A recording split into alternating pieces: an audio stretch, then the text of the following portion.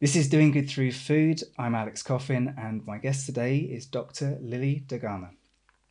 Lilly completed her PhD on the topic of incorporating consumer food waste into packaging development and is now a food waste consultant for the United Nations and an Associate Practitioner with the Institute of Environmental Management and Assessment. She's also known as the Food Waste Doctor and operates an online platform called the Food Waste Doctor for the discussion of food waste, its impacts, and tips for reducing waste in the home. She lectures on environmental new product development, environmental strategy, and managing brands. Through her lecturing, she's learned how to explain complex concepts to audiences with differing levels of knowledge, and through her Food Waste Doctor programme, she's helping to make academic research understandable and usable by the wider public. So I'm really excited to be talking to her today, and I've got loads and loads of things that I want to ask her and pick her brains about. So we're just going to jump into it. Lilly, welcome to Doing Good Through Food. Thank you. Thank you for having me. Thank you for having me in your home. In doing the research for this, I delved a lot into the Food Doctor website and everything you've got on there, and some fantastic stories. And one thing that comes across really clearly, you sort of say explicitly, you were raised to be respectful of food, and that comes partly from your dad's side of the family, your great grandma Lily, namesake, who was very thrifty. And there's that amazing story. You've got an amazing story about the children who were able to serve their own food, but if they didn't eat everything on their plate, they had to wrap it in a muslin and wrap it around their tummies, which I thought was until it was gone, which I thought was a fantastic story. Yeah. Good lesson as well. What lessons did you get about food waste as a child? Like what? Well, I think this is something that a lot of people can relate to. I quite frequently heard the phrase, there are starving children in Africa who would kill for that. And it was just something that, there are a couple of stories that do jump out at me, but for the most part, it was just really ingrained in how we treated food and to understand its value. So I remember at one point I burnt some toast. I must have been about 9 or 10 years old, and I burnt my toast, and without even thinking, I just threw it in the bin and went to make myself some more. And then my parents saw what I had done, and we had a full conversation around the bin, looking at the burnt toast about why this was completely unacceptable. And it really makes me laugh now, because at the time I was like, oh, parents are so lame. Yeah. And now I'm way worse than them for lecturing people about it. Go around and lecture them. Yeah, exactly. Yeah. I thought you were going to say it made you scrape it off and have it. I think they probably would have done if there wasn't other icky stuff in the bin. Yeah, that would have been probably a bit much. Maybe just a little. And I saw on Instagram, and we were talking before, you've been to Kenya since, you said you've still got the odd family member out there, but I don't know if it's somewhere you've been often, but what did you take about food waste from, if anything, from being there? I mean, a different attitude, I guess. Yeah, I guess I just didn't see any. And that's really interesting, because to be honest, it's not something I thought about when I was there, because I wasn't there as the food waste doctor. Yeah. I went out as a volunteer for a few weeks, and then just staying with family for a few weeks. And I didn't really think to look at it. But yeah, I was living with a Maasai family in a tribe just north of Nairobi. And there was just never a point when food would have been wasted. I remember helping them cook chapatis over a little fire. And anything that wasn't eaten at the end of the day would be fed to the circle it was just, then the farm animals would become the food. But circle of life. Yeah, exactly. Yeah. And which we can't do here. I've seen you kind of reference the pig idea, which is something I'm really interested in as well. But yeah, the fact, for anyone who doesn't know, that you can't do that in this country. No, not in Europe at all. It's illegal to feed food waste to farm animals, which is just insane and could have such an impact on the amount of food wasted. Because for the record, we don't consider food that is fed to animals waste. Part of the reason being because one of the big concerns about food waste is the greenhouse gases it emits when it's wasted. And the other part of it is we put a lot of strain on agricultural systems to grow crops to feed to animals that are going to be eaten. Whereas if we're feeding them wasted food, we're kind of cutting that part out. So we're reducing the strain on the agricultural system by feeding them the food waste. So there's so many different reasons that it would be so much better to feed wasted food to them. This has really all come about as a sort of from the foot and mouth outbreak back in, what was it, 2001, yeah. Yeah. And I mean, was it sort of necessary at the time, do you think? I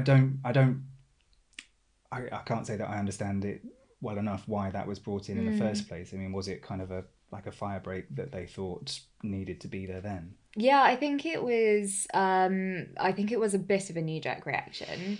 And to an extent, we didn't have the same research that we have now. So since then, a research panel has concluded that as long as the food waste is treated through either heat treatment or fermentation, and it's done so in a treatment centre that's separate to farms and has its own health and safety kind of standards, then it's perfectly safe to feed food waste to farm animals. Whereas at the time, all we knew was food waste was being fed to animals and foot and mouth had happened. So there wasn't the same level of understanding, whereas we know that now, but it's still not being taken into account, that law isn't being repealed. One of the first things that really made me think it'd be brilliant to sit down and talk like this is this focus that you've had on the balance between food waste and packaging. And that is it's the focus of your PhD, and it's kind of and a lot of your work now. And again, you kind of had this great story, on your website, as well as the great Grandma Lily story. There's this story about your friend who, I think it was kind of like the moment where this became an issue for you. Your friend was over here for dinner, or over with, you were having dinner with a friend, and they said essentially this pack of beef, like, why does it have so much packaging? I would buy more of it if it was wrapped in paper, like Bush's used to, sort of thing. And which is a thought I think probably lots of people have had, but then it sounds like you kind of took it and actually ran with that for quite a while. So I was wondering what, for the benefit of people listening, your thought was companies must be doing this for a reason. Like, this costs money. Why would you do it if it wasn't necessary? And then went off and investigated it. So maybe what did you discover when you started looking into it? Well, yeah, that was definitely the inspiration, and also winning an argument with my best friend was a big part of it as well. Right. So being able to say, actually, this is why. But yeah, that's a good motivation. Yeah, I think so. I had been studying packaging development for about. Well, I'd done my master's and looked into it, and I'd started my PhD, and I knew I was doing it in packaging development, but I couldn't find a subject within packaging development that I thought, this is what I want to read about for 4 to 5 years. Were you, when you say packaging development, did it have a sort of like historical focus, or was this about kind of developing packaging as a practice? Right. Current packaging development, yeah. So in terms of, I look, my research is all business focused. So how businesses are managing things, why they do things certain ways. So the historic focus of it was, how are they managing packaging development? What value does it add? There's a lot of research in that area. So when I started to read about food packaging, something that just really surprised me. I think I just got really lucky, because one of the first articles that I found reviewed the environmental balance between food and packaging waste. And there were a couple of different stats from it that really just shocked me. They looked at 4 different food items, and they looked at the isolated environmental impact of the food, the isolated impact of the packaging, and what impacts they have when you combine them and consider the role that packaging plays in reducing food waste. And when they looked at that, they found that because of how high the environmental impact of products such as cheese were, you could actually increase the impact of the packaging by up to 13 times, provided it gave just a 5% reduction in food waste. 5% reduction in food waste, and they could be 13 times more, not wasteful, but they could use that much more packaging and it would still be a kind of net balance. Kind of. So it's not really increasing the actual packaging itself, it's increasing the global warming potential of the packaging. Okay. Or the energy used to create the packaging. Right. So it's not really a weight type analysis. But yeah, it's looking at the environmental impacts and how much you can increase those. Okay. Is that an average kind of a figure? I take it some things are more and less. Yeah, the 13 times was for cheese specifically. Right. Beef was 7 times as much for the packaging. And then there were other products they reviewed that were less. So this is where the balance kind of comes into it, because they also looked at ketchup and found that because there is such low global warming potential and energy use used to create ketchup, there was no wiggle room with the packaging. You couldn't increase its impact at all without worsening the whole product packaging combination. Right. So what would the approach be then for something like ketchup or something approaching it that had very little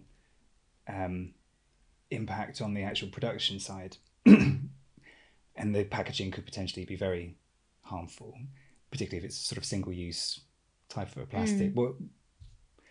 How do people try to tackle that? I mean, is it kind of bigger packages, dispensing stuff into your own containers, that kind of thing? Yeah, that's definitely something that you could look into. I think with information like that, the key thing is it's going to be different depending on the organization, depending on the process they use, depending on where they get their tomatoes from. But this information is an average to take and to apply to ideas that you have. So if, for example, an organization is thinking about producing single-serve sachets of ketchup, you'd kind of go, there's no real environmental gain to that.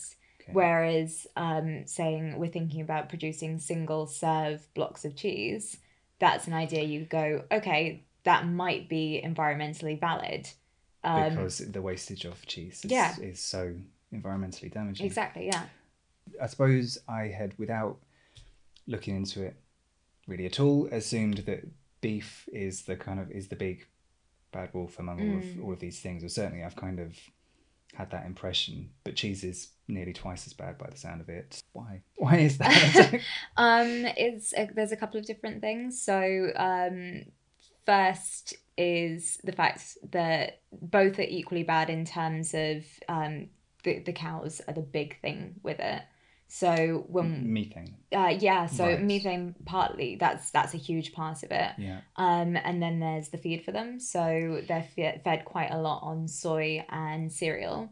Right. So you've got to consider the fact that you're cutting down rainforests to grow soy, causing species extinction or endangerment.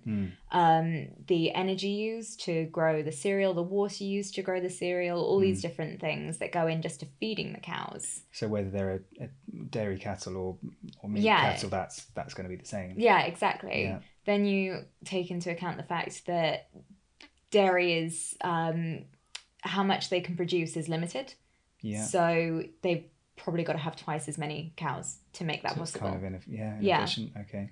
Then the water consumption when you are making dairy is really high in water consumption. I posted something this week about this actually, and I think the approximate water consumption was 1,050 litres of water to make 1 litre of milk.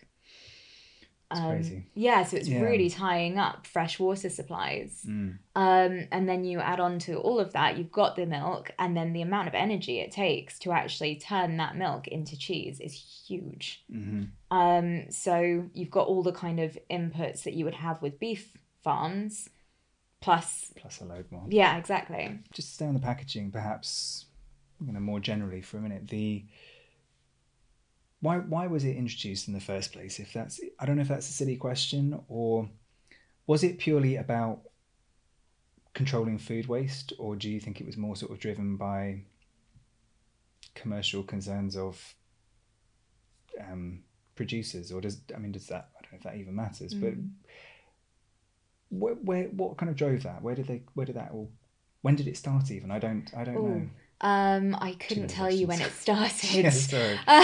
Little cavemen wrapping things up in leaves. I guess with this kind of that picture that your friend painted of the old school butchers, it's like, they still exist, but that kind of supermarket packaged approach, that is it in our lifetimes, our parents' lifetimes? I don't really know. It depends on what you would even class as packaging, because I think essentially what we're talking about when we talk about packaging is something that protects the product. That is the core function of packaging, to protect it from, when you think about food, you're thinking about bacterial infection, mechanical issues, so it getting crushed or shaken, broken, and things like oxygen, which speed the spoiling process with food.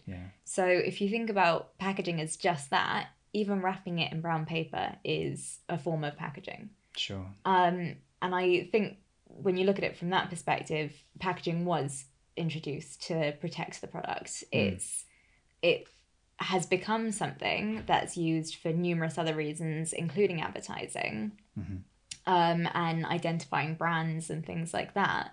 But its core focus is still protection and, to an extent, containment. So this is something that a lot of people don't take into consideration. Without packaging, a lot of products would be unusable.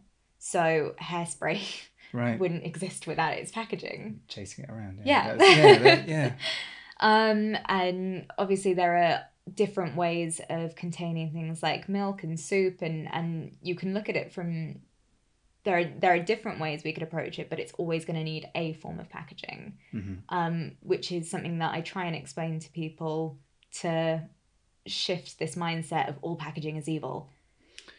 Which is sort of having a moment, I think, at the moment. Is the Waitrose trial of packaging free or reduced packaging got quite a lot of headlines recently, and there are initiatives like the Clean Kilo, I think it is, in Birmingham, a supermarket that is sort of focused more on dry goods and things like that, and dispensing, coming in with your own packages, that kind of thing. And there's somebody I've looked at for a while as well, but it's definitely something that seems to be having a moment. But there has to be packaging, surely, to get things to that point. Within the supply chain, there's got to be packaging. You would think, because you can't, otherwise you can't get the food to the store in the first place. So, is it a good place to be focusing, trying to reduce packaging as we are at the minute, or do you think it's sort of maybe it's even bad or dangerous if people don't actually understand what role it plays? I think it's both.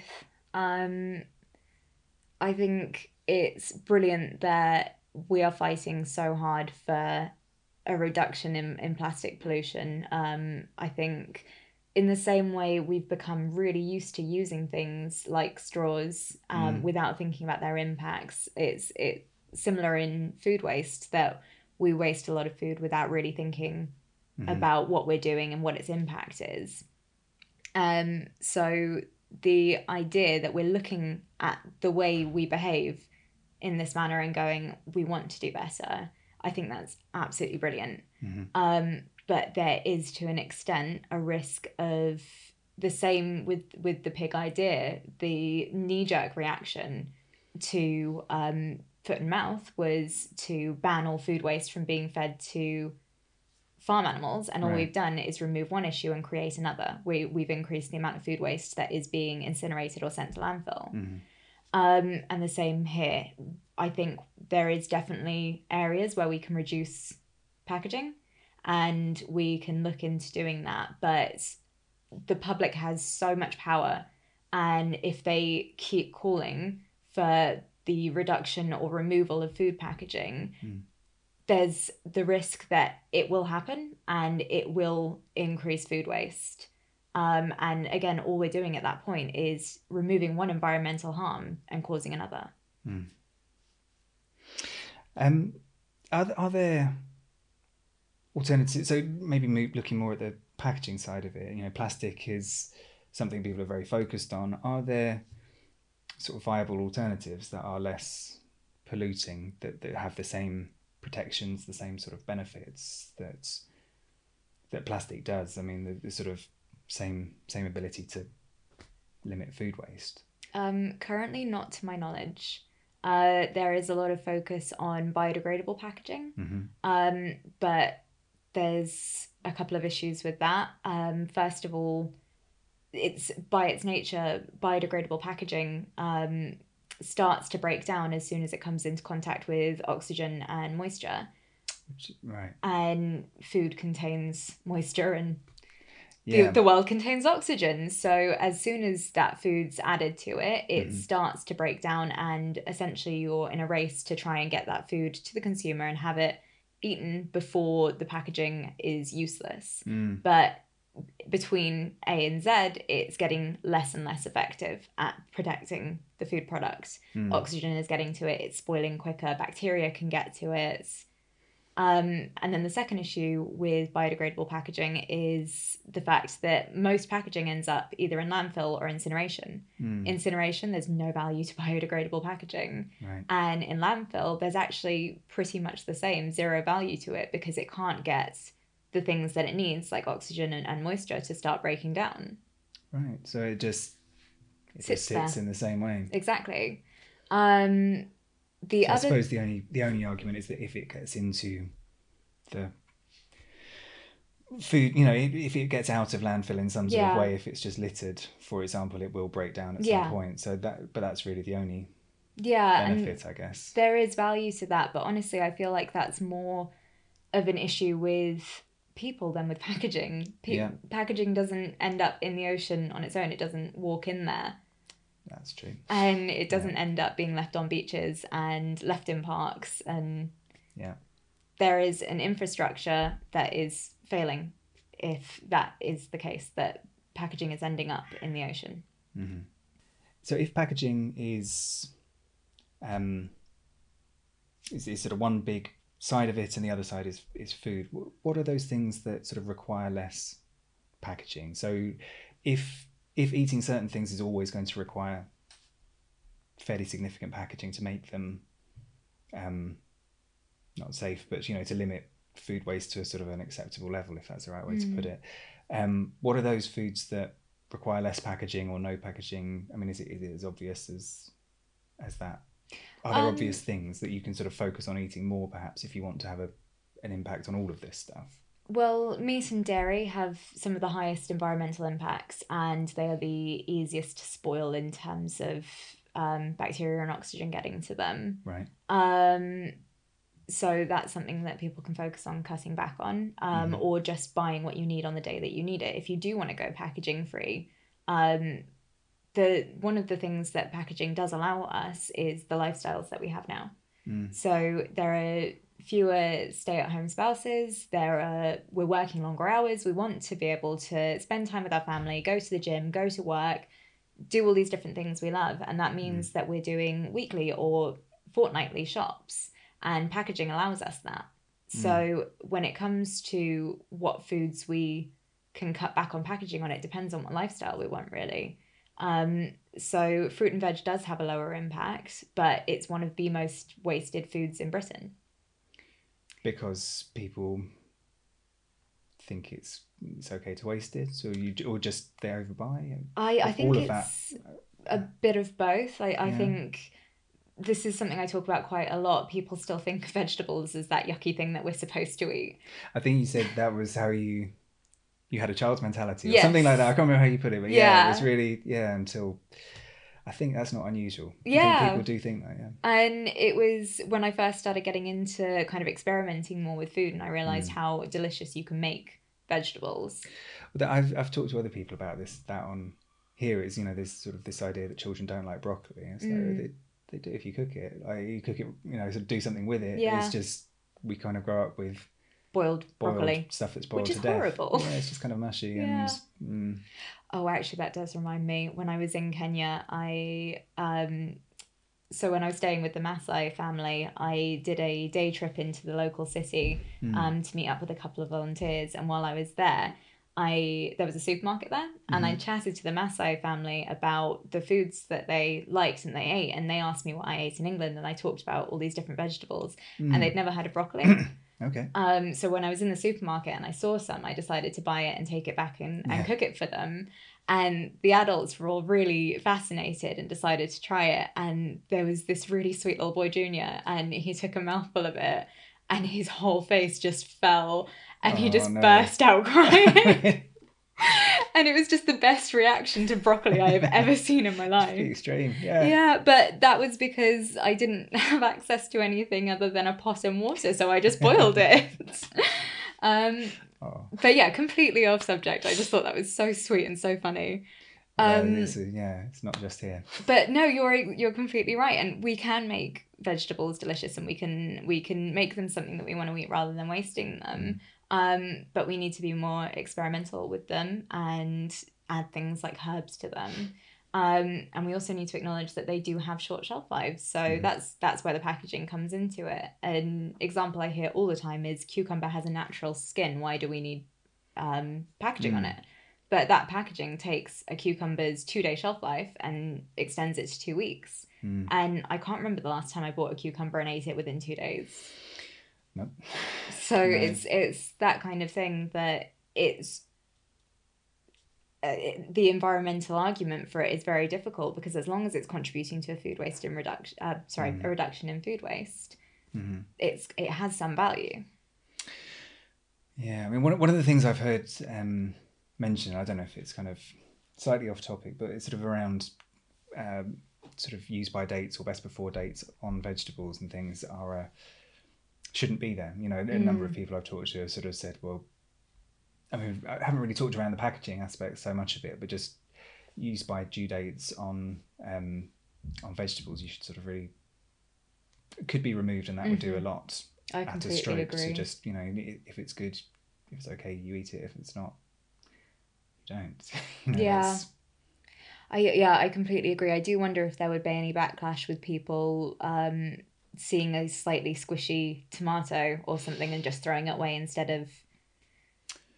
Yeah, I mean, it might work the other way. I think sometimes people think, oh, well, it's probably still good, it's in date. Yeah. Yeah. I don't know. I haven't honestly come across any research that examines the kind of alternative perspective. There is a lot that does say the confusion with date labels is definitely contributing to food waste. Yeah. But I don't know that the other side's really been examined as much. The other side of your study of your work is sort of helping organisations improve their kind of work, their practices around food waste. So what kind of organisations do you work with? So far it's mainly focused on packaging manufacturers. Okay. I would like to do more work with the big food brands, so things like Unilever and Mars, really integrate in their companies a culture of not just food waste reduction, but proactivity when it comes to sustainability issues. That was something that came out of my research, that organisations tend to be quite reactive to the demands of their stakeholders, which is completely understandable. But the problem with that is right now, so many different pressures are on them to reduce their packaging waste, that they are focusing so much on that to the neglect of food waste, almost to the detriment of food waste. So that's the bad headline that's driving it, I suppose. Exactly, yeah. In my research, I looked at quite a few different cases where organisations were trying to develop packaging that would reduce consumer food waste. And the things that stopped them, or that killed the projects, or that ended up causing the food waste aspect being reduced in favour of packaging waste reduction, was things like consumers disliking the increased amount of packaging, the taxation on an increased amount of packaging, retailers who were scared that by listing a product that had more packaging on it, consumers would keep protesting. So there were all these different pressures on them, and when they tried to do something about food waste, more often than not, they ended up kind of halfway through the project going, oh, too expensive, or consumers don't want it, or we're going to face so much stick for doing this. Like, why would we keep going with it? Is there a kind of cost element in there as well? I guess, food producers have to buy shelf space essentially. So if they're kind of looking at a bigger package that would reduce food waste, it might cost them more to get it into shops. I mean, so to an extent, cost was definitely a factor, as it always is going to be in business. But what we found was that when they were able to find a market opportunity that benefited the case, they were able to overcome any issues with cost. So one of the examples we looked at was cakes. A company had been selling cakes, and it was 5 little slices of cake in a plastic tray, and then the whole tray was shrink wrapped and put in a box. And they were getting feedback from customers saying, we're having a slice of cake, and then a couple of days later coming back for another one, and all the cake's stale. And they had this big chat in their R&D department, and they kind of discussed how we've moved on from the traditional style of 4 p.m. you sit down on a Sunday with your family and you have a slice of cake and a cup of tea. And people don't do that as much anymore. We want a slice of cake for our lunchbox, or we want one just while we're on the run, and that kind of thing. So they started trying to develop new packaging for their cakes, and they decided that the best way to protect the cake and give the customers what they were asking for was to put each cake in an individual piece of wrapping. And initially, they were really unsure about this project. They were concerned about the consumer reactions, and especially the retailers, when they were adding such a large amount of packaging to the product. But they ended up doing market testing and finding that consumers loved it because it was so much more convenient. It reduced the waste, so consumers didn't feel ripped off that they were buying 5 slices of cakes and only getting one.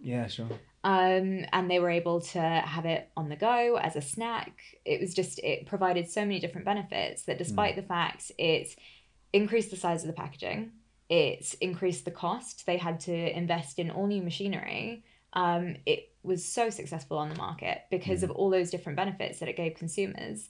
And almost as an aside, it reduced food waste. And I imagine that was quite significant in something very processed like cake. There's a lot of energy, and so it's got milk and eggs and I mean, is it a harder sell for something that's kind of like a pure ingredient? If you just got meat, for example, because there isn't a convenience, like it's not kind of meat for your lunchbox in a portion. You're buying something for use in the home. Is there a difference there? Yes, definitely.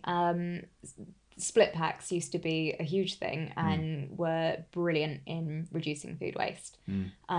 You're protecting the products that you're not using from oxidizing, whilst being able to use the part that you want now. And consumers weren't buying them. And there was a perception that it was a lack of value, and that it added to the packaging unnecessarily, so they might as well just buy the bigger packs of chicken.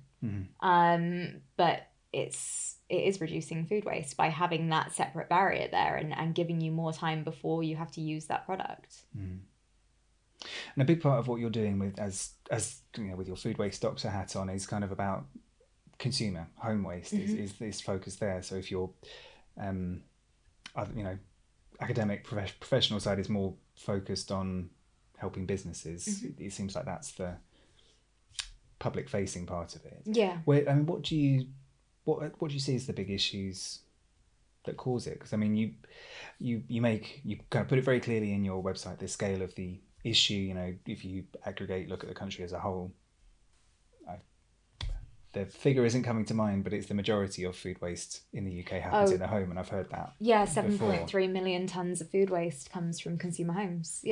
Which is shocking when you think about it. It's gone the whole way through the process, through all of those supply chains, everything it takes to get there, and then into the bin for, and I think I've heard something like, is it a third? So it's certainly more than a quarter of everything bought goes into the bin, which is, if you talk to, imagine great grandma Lily would have would have found pretty shocking. Yeah, you know, she like would my not have been grandparents happy. would have found it hard to comprehend, probably, that sort of that was even possible. You know, like why does it happen? What do you see as the big reasons, that the key things, if there are any? You know, There are what so will drive many. it? Well, I mean, what comes to mind? First of all, we don't understand the impact of it. It's very hard to change behavior when we don't see the issue with it. And I didn't know about the environmental impacts of food waste until I started studying it for my PhD. And that is mind-boggling to me, because food waste is just behind road traffic emissions in terms of the amount of greenhouse gases it causes. And we're not taught that in school. We're taught about global warming and greenhouse gases and stuff, but all of the memories I have of that are pictures of cars and being told to, you know, take the bus or use a bike as much as possible. Yeah. But food waste is a massive impact on that, and we're just not taught it. Something I hear loads from people when I start to talk to them about this is, but it's biodegradable, or but it's natural. And people just think because food is natural and occurs naturally and grows, it's fine, that it would happen in nature and that means it doesn't have an impact, but it's not the case. You know, I've kind of worked in the food industry, you know, not the production side, but kind of serving of food for most of my career, you know, restaurants and pubs and that sort of thing. And I didn't, until relatively recently, I hadn't really kind of appreciated that, you know, the greenhouse gases that are produced when food goes to landfill. You know, if it doesn't separate from everything else, what that causes. I mean, is that was a shock to you to find out? Absolutely, yeah. One of the stats that I use in my research was a study in China found that 1 ton of food waste that ends up in landfill creates 1,010 kilograms of CO2 equivalent. And I used that figure and plugged it into the Environmental Protection Agency's CO2 equivalency calculator and found out that that's the equivalent of driving the length of England from Land's End to the very tip of Scotland 3 times. Wow. And that's 1 ton of food waste. And in consumer homes, we're creating 7.3 million tons. These figures, it can be very hard to sort of absorb this, isn't it? When you kind of, you know, the scale of all these things, when you talk about football stadiums full of, you know, rotting cabbages and things like that, it's people try to sort of paint it in ways that you can appreciate, that you can actually kind of absorb, but it's difficult, you know. Yeah. 7.3 million tons, you know, 20 something million journeys up and down the country. Yeah, that is enormous. So people don't realise what the impact is. What are the things that you think that they're doing that are driving it? I think it's just so it's partly we're all human. We can plan to the greatest degree and then realise that we forgot we have dinner plans with friends and we're going out for dinner on Thursday and we've already bought all the stuff for dinner every night that week. There's the other aspect of takeout has never been so accessible before. Yeah, and delivery is everywhere. Again, we're human. It's completely understandable that after a really long day, when, as I said, there's not really stay-at-home spouses to the same extent anymore. You both come home from work, you're exhausted, you've both had long days. It's completely understandable that you go, oh, sod it, just eat. But when things like that start to mount up and the food's staying in the fridge and you don't really think about it because you don't think about the impact it's having, it's kind of a knock-on effect. And then you add into the fact that we don't really know how to just take whatever we have, or we don't know how to store it correctly. So if, for instance, we have a bad week here where we've bought all the food that we need for Monday to Sunday, and then we end up going out for dinner with friends, kind of on the spur of the moment, or we end up ordering a takeout or something because we're just too tired to cook. What we can do is take whatever's in the fridge, chop it all up and turn it into a curry. And then we can have however many portions we know we'll be able to eat before it starts to turn there, ready in the fridge. and the rest can go in the freezer. And that means the next time we have a really long day and we don't feel like cooking, we can just pull those out and let them defrost rather than ordering takeout. Because we talked a lot about this food waste versus packaging, and that is that the packaging is necessary to a degree to limit the food waste, and that there is this sort of tipping point, and you discuss where that is for different things, but there is this trade-off. Certain packaging is required, and packaging is definitely going to be required in the supply chain to get things to a point where they can be purchased. But if they're then purchased with limited or little packaging perhaps, and frozen or stored differently, could that packaging be eliminated if you're freezing properly at home? I think that freezing could definitely play a role in that. The thing about it is it adds a whole another environmental layer, which I think that's the other question. Yeah. Is the environmental impact of freezing better at work? Is that like a whole huge discussion? It is a whole huge discussion. This is such a great example of how complicated it is for businesses when they try and act environmentally, and they go, okay, we want to tackle packaging waste, and then I go, hang on a second, what about food waste? And then someone goes, wait, what about the energy for freezing? And it's a Jenga tower. So when you think about the idea of removing packaging and just freezing products instead, what you then have to look at is the energy required, because that produce would have to be frozen essentially from farm to freezer at the consumer home. So you're going to have to get frozen trucks.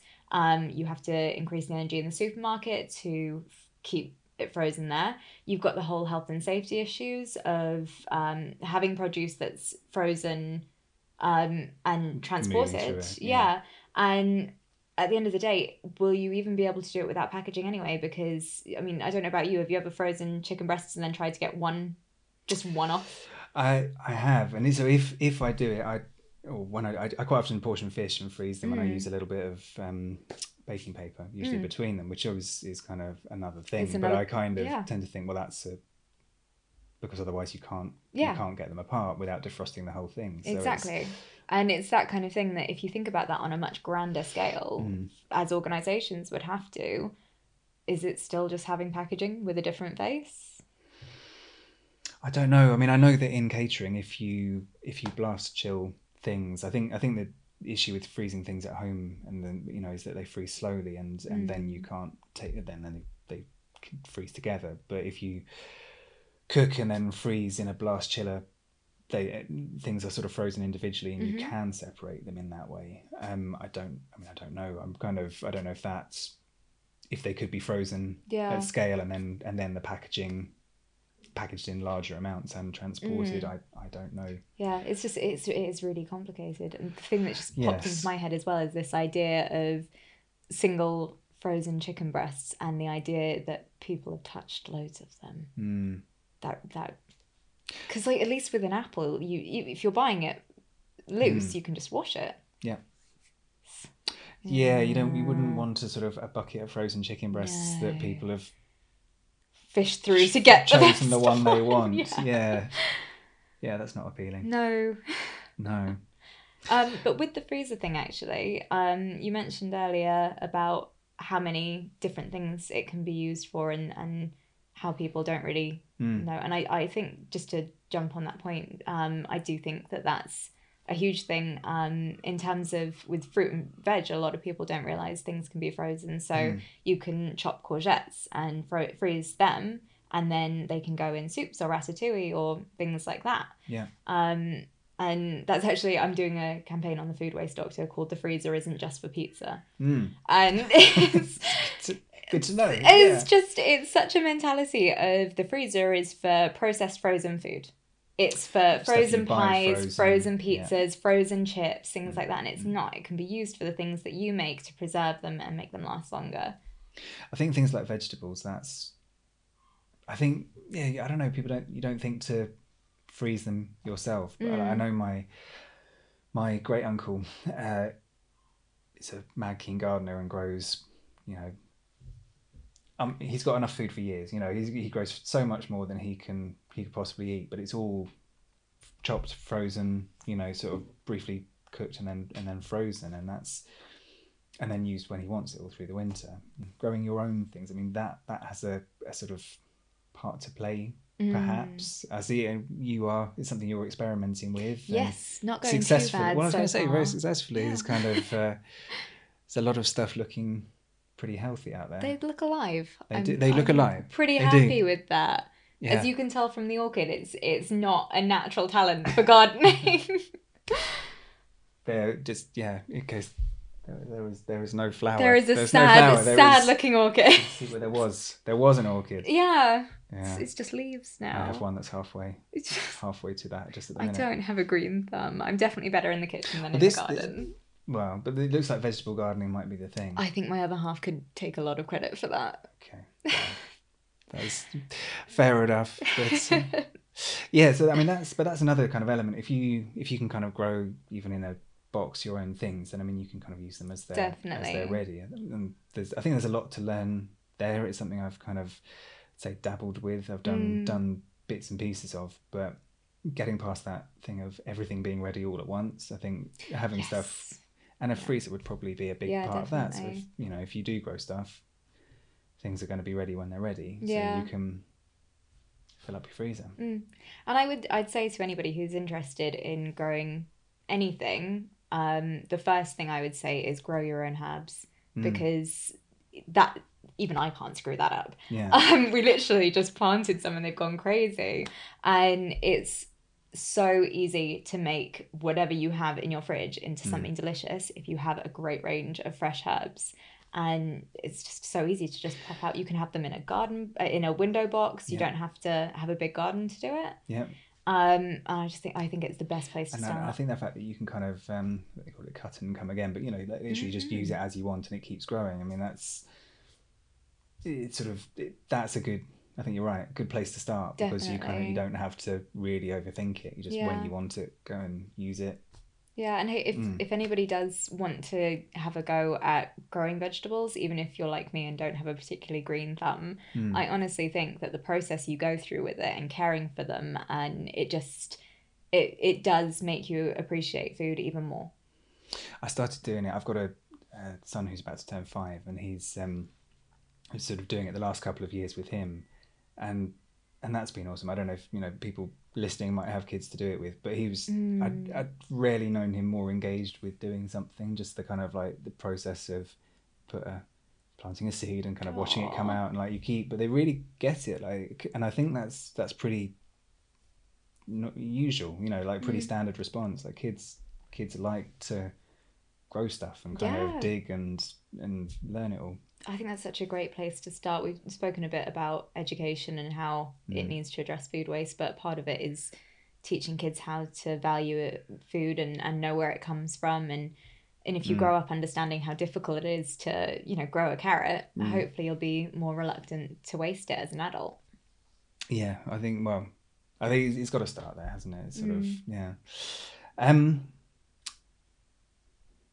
One of the other things that you've taught, or at least written about on your blog, was food waste in restaurants. So the kind of, you work with the producer side of it and kind of on consumer food waste, but you wrote about food waste in restaurants. And is that something that I've kind of talked about a lot, and something obviously I've kind of been involved in kind of hands-on. That's sort of my career and my background, but I was really interested in your take on it. Was sort of what you can do as a consumer in a food restaurant, in a restaurant, to limit food waste. I was just going to sort of pick your brains about some of that, but one of the things that because I'm always usually coming at it from the perspective of like an operating, how to reduce your food waste as a kind of element of your business, or just a thing you should be doing. What would you advise people to do, if they want to avoid wasting food when they go out as well? What do you recommend they do? Well, there's a couple of different things, I guess. I think one of the things I advised was to not be embarrassed to ask for a smaller portion, and to not feel like you're being cheated by doing so. You don't save money by asking for a normal portion and then leaving half of it or a quarter of it on your plate. It costs you the same amount, and it costs the environment even more. Yeah. So I think that we live in such a great time of consumers asking for things that they know to be ethical and to be right. Great time to be an environmentalist, horrible time to be a waiter. Just the amount of people asking for, no straw please, and I think that's amazing, and it's so great. And if we can do that, we can say I only want a small portion. So I think that's a great first step to take. Another thing is to be conscious of yourself as a consumer.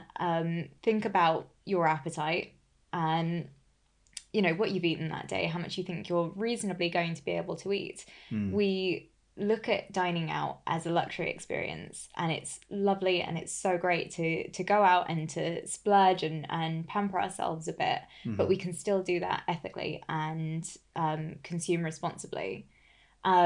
So I know that I have a pathetic appetite, so I will always look at the starters and the dessert menu at the beginning, and I will pick one because I know I'm not going to be able to have both.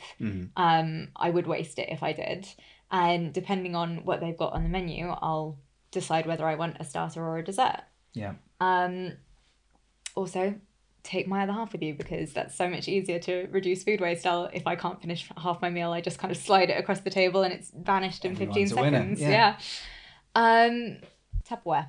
That's a good one that the zero waste, zero packaging movement has made more normal. Carrying Tupperware in your bag with you. So if you don't finish, no matter how small the amount that you don't finish is, it can be worked into something. That's one of the things I was going to ask you about was doggy bags because it's something you've mentioned. But so bring it. I don't think I've ever heard that as an idea, and I can't imagine why. Bringing your own stuff your own kind of doggy bag. There's definitely a bit of a hesitation, I think, some awkwardness, around asking for that. For could you wrap that up for me to take away, please? And if you bring your own, I guess that's gone. Yeah, I can see people feeling awkward with it either way. I think part of that is it's just what we see as normal. Awkwardness is just when we're not used to something, and I think the movement towards zero waste is going to make it more normal. It's going to make it more comfortable, and to try and act as environmentally and ethically as possible, we are going to have to push ourselves into kind of unknown territory, and start to do things that we feel a bit awkward about initially to try and change how big our impacts are. And it's a small price of kind of a minute of awkwardness where you kind of reach into your bag, pull your Tupperware out and go, can I have this to take away, please? Compared to, the degradation of the planet, not to sound really dramatic. Well, yeah, I guess if the pain, if that outweighs it enough, which it should. Did you ever get to the bottom of what the issue is with doggy bags in Italy? No, apparently it's just a cultural thing. Nobody could really tell me why. You just don't do it. You just don't do it. It's really interesting. It is because they have a culture of not wasting food as well. I think they call it aranjasi, isn't it? Something like that. They're kind of like this art of making the most of what you have, and a lot of the whole kind of cuisine comes from simple stuff, like beautifully combined and that kind of and not wasting. It's kind of a almost sort of peasant food tradition. It's that. So it seems strange almost. They're like that it would. Did it seem like it would be rude to? Yes, it did. It did, yeah. But yeah, again, I if anybody listening is Italian, please reach out. I would love to learn more about why. Yeah. Explain why. Yeah, it's doggy bags are not a such dumb a no-no. thing. Yeah. Wow. I will start to sort of draw things a little bit to a close, but I wanted to ask you what your plans are, because you're doing a lot of stuff at the moment. You've got this the research and the lecturing and the advising companies and the UN part and the food doctor, and are your plans to sort of progress all of these things? What are your plans? What are you hoping to do with all of these things? okay, the really obvious cheesy answer is make an impact. All of these things are Yeah, kind of impactful, aren't they? that's where I get my drive from. I People always get job satisfaction from different things. Mine is from knowing that whatever I do might make an impact. For me, the biggest areas of that are the food waste doctor and the work with the UN FAO side of things. So I think that's what I will be focusing on driving in the future. Particularly the food waste doctor. I love the work that I'm doing with consumers, and I love working with them and seeing that moment that they're like, wow, this is something I'm going to be shouting from the rooftops about. I love seeing that. So I've got loads of different stuff coming up in terms of talks at events and workshops that I'm doing with local communities to teach them how to cook with what they have. I'm working on a cookbook that talks about using how you can use the food that you have, and more of the food waste doctor stuff. So that's my passion point. That's where I would love to keep driving, and see how far I can get with it, really. That sounds fantastic. And I think there's an opportunity kind of to scale up the impact as well. I think if you're dealing with people, there's, like we've talked about, the kind of scale of the food waste being in the home, or on that side of things, and potentially with the food waste doctor you can kind of reach a lot of people and change behaviours. I mean, that really could have a huge impact. So that's the goal. I tend to finish with sort of slightly more quickfire questions, bit more general. Okay. Just throw a few things at you, and just for fun. Should I be nervous? No, not at all. This and just to kind of draw it to a close. And so I thought I'd ask you, in the context of food, if I say success, who do you think of and why? Food. Oh, success. Oh no, I can't think of anyone. My mind's gone blank. Do you have a kind of food hero? Anybody that you...